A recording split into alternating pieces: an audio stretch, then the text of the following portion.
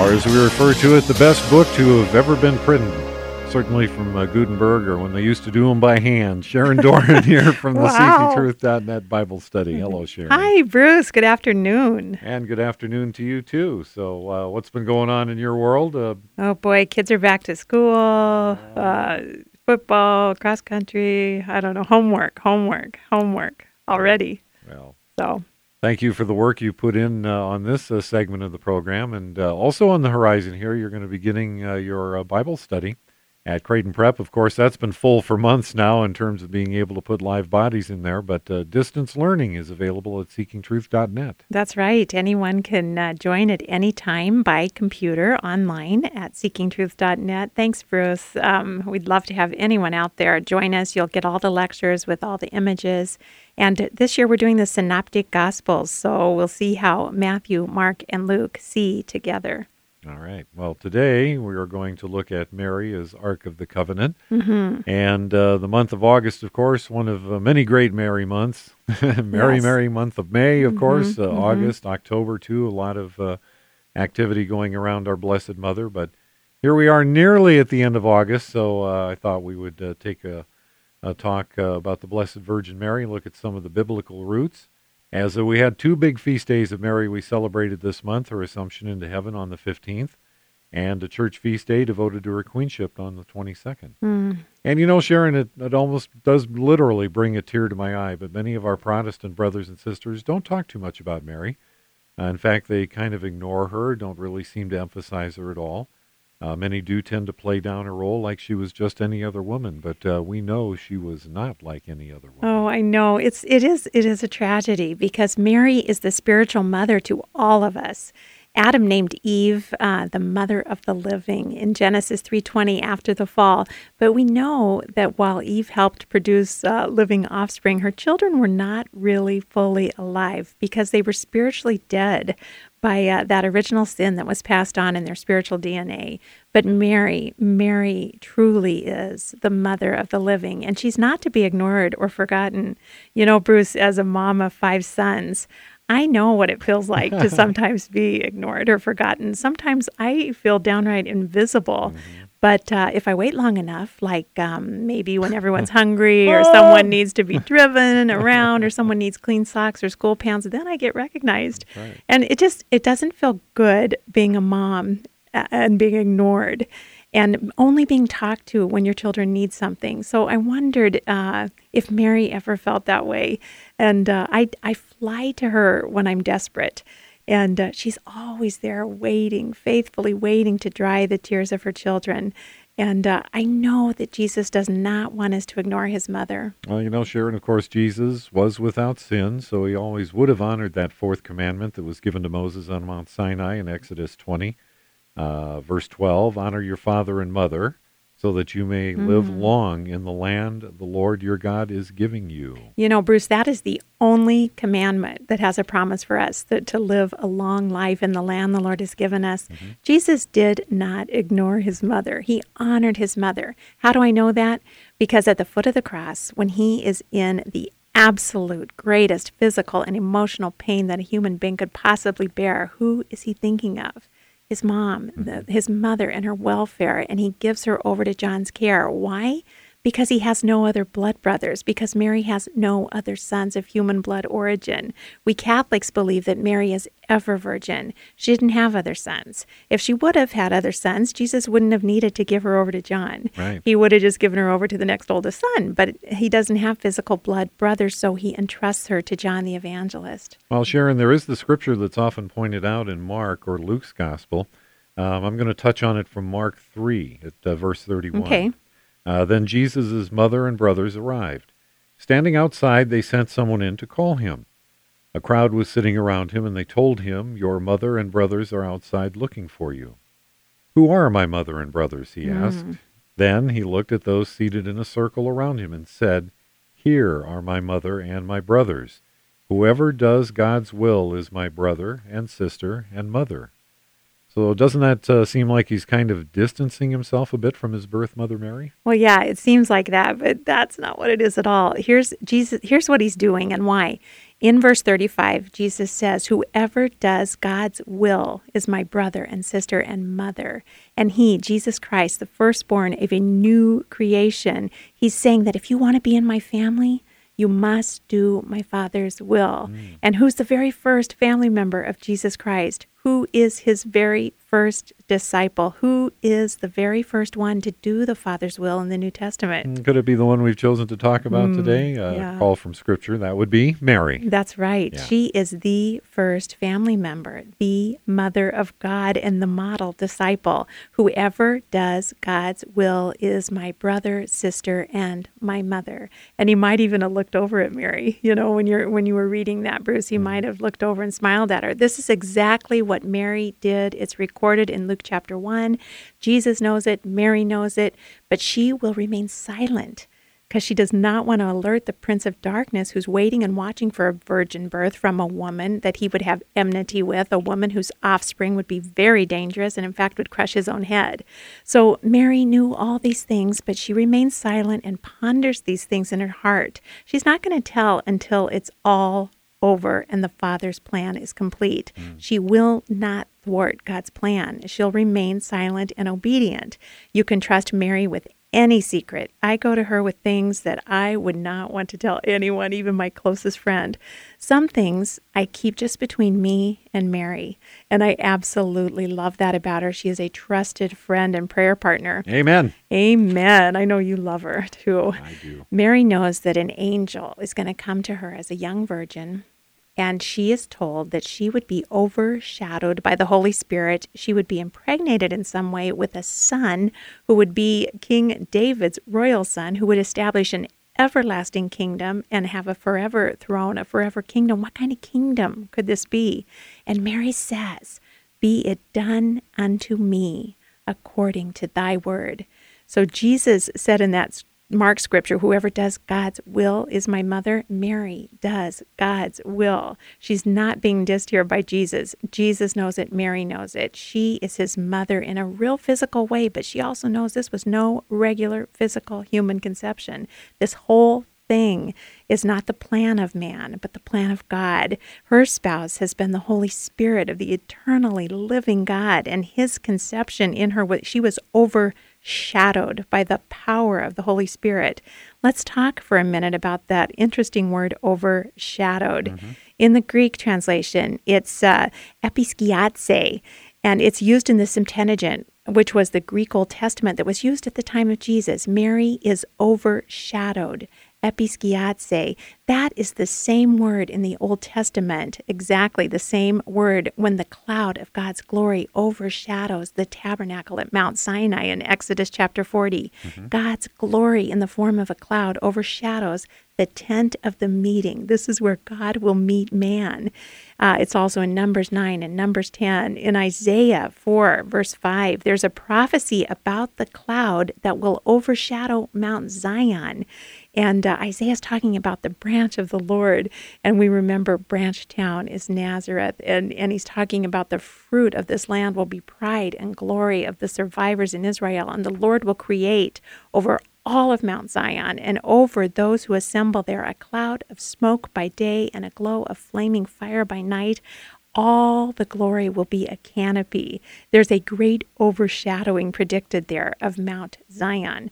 Also, we saw this same verb used when there was a great overshadowing in King Solomon's temple. He's dedicating this new temple he has built for the Lord.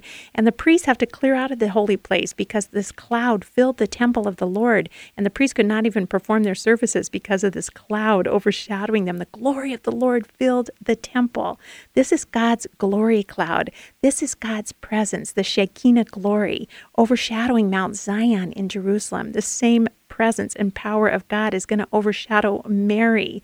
She's the tent, she's the tabernacle, she's the new Ark of the Covenant. The same glory cloud will overshadow her. Episkiatse, the presence of God is going to fill her. She's a new tabernacle, a new tent, a new Ark of the Covenant, a new sanctuary, a new Mount Zion.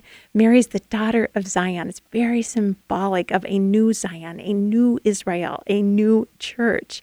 And what's Mary's response? She's troubled.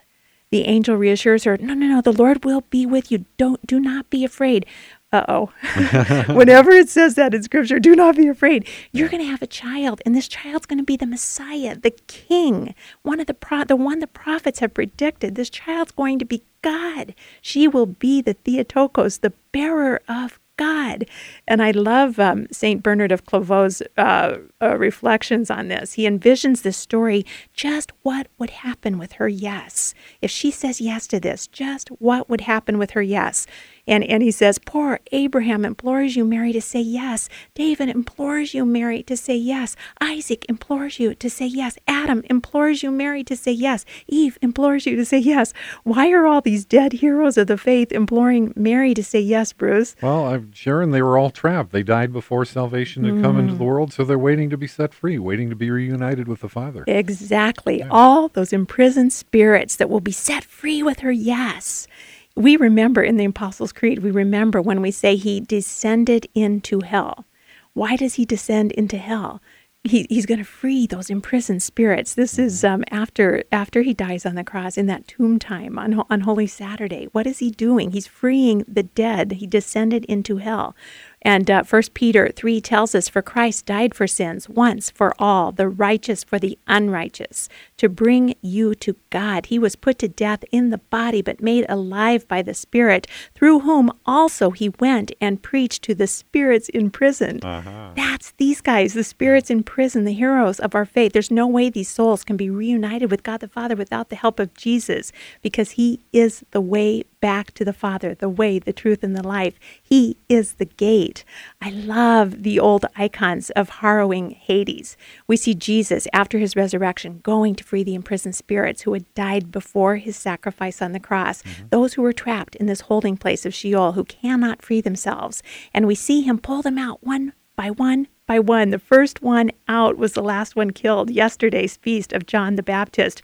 You see him as the first one Jesus pulls out. Yeah. And then one after another, David and Abraham, one after another in order of chronology. The last one's out are Adam and Eve. And he pulls them out by the wrist. I've studied this icon, and he's grabbing them by the wrist, not the hand, because salvation is all his work. We have nothing to do with it. He frees us. It's a free gift of salvation. We didn't earn it. We didn't deserve it. It's his sheer divine mercy pulling us out of the mire. All of us were depending on Mary's reply, on Mary's yes. All of us are affected by her yes. And Bernard of Clairvaux, like him, we can say, on your response, Mary, depends the salvation of all the children of Adam. Answer quickly, dear lady. We await your answer, your consent, O fairest among women. Arise and run and open to him. What was going on inside of Mary? Behold, I'm the handmaid of the Lord. Let it be done to me according to your word.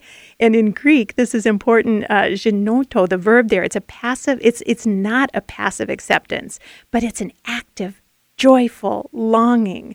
She yearns to do this for the Lord. She responds to God as a lover, a receptive lover who, when they see the needs of their beloved, she wants to run and fulfill his desire. God is her lover, her divine bridegroom. She wants to run to him and fulfill all his needs. So her yes is an active, joyful longing to say, yes, Lord, be it done unto me according to your word. She's taken by love. The great saints wanted to seek God, to fulfill God's desires, not just to have their own desires fulfilled. Right. This is the way God wills. His will in us is made manifest when we say, let it be done unto me. And it's an ultimate prayer of acceptance or surrender to God's will. Let it be done to me according to your will. I've had cancer for 14 years now, Bruce, and when I got it again this March, I really tried. I asked Mary for her intercession, that like her, I could say, let it be done to me according to your will, Father, not out of obligation, but out of love for him. Where could he most be magnified by me? And that's a really hard prayer, but it's really a powerful prayer, because God ultimately wants our heart. All of our heart like a lover, not just obedience. Obedience is great, and obedience always brings blessing, but he wants our heart like a lover. If we read the Song of Psalms, I read it at a wedding this weekend, and I think some of the people were blushing in the pews. Hark, Yeah. my lover, here he comes leaping like a gazelle. But it is a love song between God and his people. Now, so Mary then is overshadowed and obedient to accepting God's will with her whole heart. Sharon, Mary really becomes an ark of the new covenant, holding within her the very real presence of the living God. Right. And this is where some people miss it because, no, there's not a verse for that.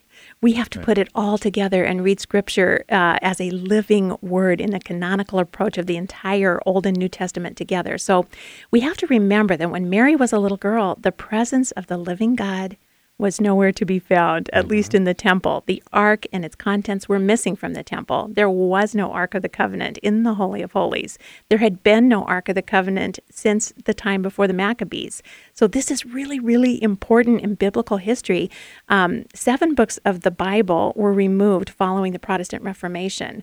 All Christians had the same Bible before that, but after the Reformation, Protestants removed 7 books from the Bible.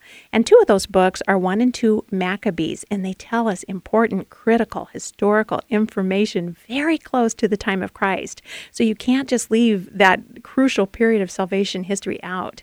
So way before Mary and Joseph were even born, the Ark of the Covenant was missing from the temple in Jerusalem. Some people think the Ark of the Covenant was taken by Nebuchadnezzar to Babylon when he captured and destroyed Jerusalem in 586 BC. During that period, it was called the Babylonian exile.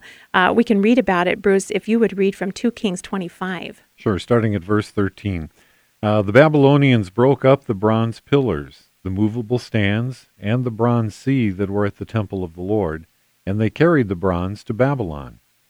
They also took away the pots, shovels, wick trimmers, dishes, and all the bronze articles used in the temple service. The commander of the imperial guard took away the censers and sprinkling bowls, all that were made of pure gold or silver.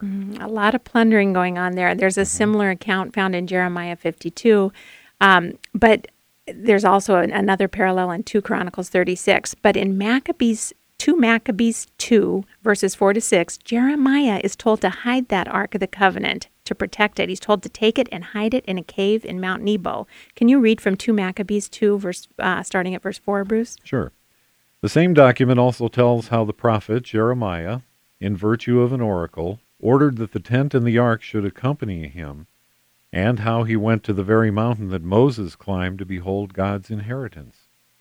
When Jeremiah arrived there, he found a chamber in a cave in which he put the tent, the ark, and the altar of incense. Then he sealed the entrance. Some of those who followed him came up intending to mark the path, but they could not find it. When Jeremiah heard of this, he reproved them. The place is to remain unknown until God gathers his people together again and shows them mercy.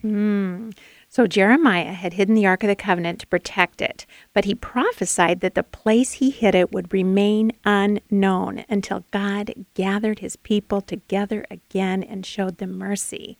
So Bruce, when do you think this great moment of mercy is? When will God show his absolute greatest mercy to all mankind? Well, certainly as he gives the merciful gift of his only begotten Son for our salvation on that cross. Yeah, and guess when that was? In the 9th hour. There we are.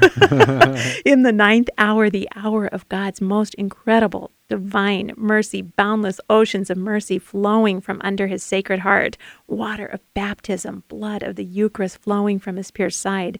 Zechariah 3 says that the Lord Almighty will remove the sin of this land in a single day.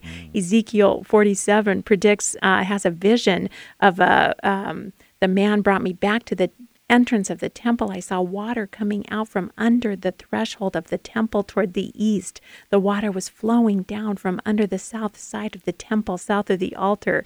John shows us this river flowing from the temple to the east. The river is the spirit of life that flows from his pierced side.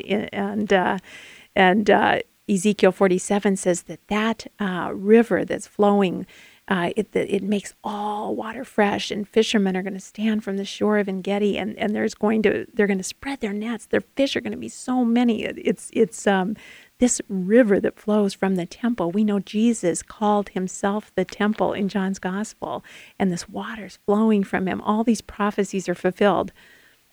All right, Sharon, let's do a little time warping here. Okay. Let's go back to when Mary and Joseph were kids. There was no Ark of the Covenant in the temple because it was still missing. And the Jewish temple had much lacking without the ark inside of it. Well, yeah, because remember, that ark housed the true presence of God. And the Ark of the Covenant used to be placed in that absolute holiest of all spots in the temple, in the innermost chamber of the Holy of Holies, and only the high priest could go in only one time per year on the Feast of Yom Kippur to offer the sacrifice of blood on the mercy seat that covered the Ark of the Covenant. It was flanked with 2 huge cherubim, which reminds us that Adam and Eve had been banished from the garden, and there were 2 huge cherubim with flaming swords that guarded the garden. And now we have this ark, this holy ark, and the God had given it to the people. They carried it with them in the Exodus. They carried it wherever they went, but it was no longer with them. There's no ark in the temple. So where was God? Because that ark housed the true presence of God, and there's no ark in the temple. So was God not with them at this time? We know from history that in 167 BC, Antiochus ordered an altar to Zeus to be erected inside the Jewish temple. Bruce, read 2 Maccabees 6 to see what was happening at this time in history, close to the time Jesus came on the scene. All right. 2 women who were arrested for having circumcised their children were publicly paraded about the city with their babies hanging at their breasts and then thrown down from the top of the city wall. Oh, my. Yep. Others who had assembled in nearby caves to observe the 7th day in secret, Sabbath, were betrayed and all burned to death. Okay, this is a horrible time for the Jewish people. Yeah. They're really being persecuted. Many are being martyred. Antiochus is banning circumcision, which was law of Torah for baby boys on the 8th day, and he ordered them to eat pigs, for pigs to be sacrificed at the altar inside the temple. It was a huge desecration to the Jewish people. And there's also an amazing story of the martyrdom of a mother and her 7 sons in 2 Maccabees 7. We're going to fast forward a little bit. And after this area of the Maccabean revolt against the Seleucid Empire, the Second Temple was rededicated and again becomes the religious pillar of the Jewish Hasmonean kingdom, as well as culturally associated with the Jewish holiday of Hanukkah. But there's still no Ark of the Covenant in the temple. And at the time of Mary and Joseph, the temple was under reconstruction. King Herod had begun a massive building campaign and capital campaign, we could say. Yeah. The temple was going to become Herod's temple, called that because it was one of the largest construction projects of the 1st century BC, and he was spearheading it. He was interested in perpetuating his name for all eternity, leaving a legacy, building a Shem to himself, kind of like the days of the Tower of Babel. Right. But he had already built magnificent places like Masada and Caesarea and Tiberias, and he had built temples for various pagan gods to serve the Gentile populations. But all this was paid for with heavy taxes on local Jewish population. So he decided to build his masterpiece, the Temple of Jerusalem, hoping to appease the Jews because he was sort of a puppet king. And anyway, there's no Ark of the Covenant inside it. It's missing. It's still gone. And so what I'm going to end with is when Jesus comes on the scene, John tells us in John 2 that Jesus has zeal for the temple. It's Passover time. He goes up and he finds that the temple's being misused. And he says to them, destroy this temple, and in 3 days I'll raise it up. And the Jews said, this temple's been under construction for 46 years, and you're going to raise it up in 3 days?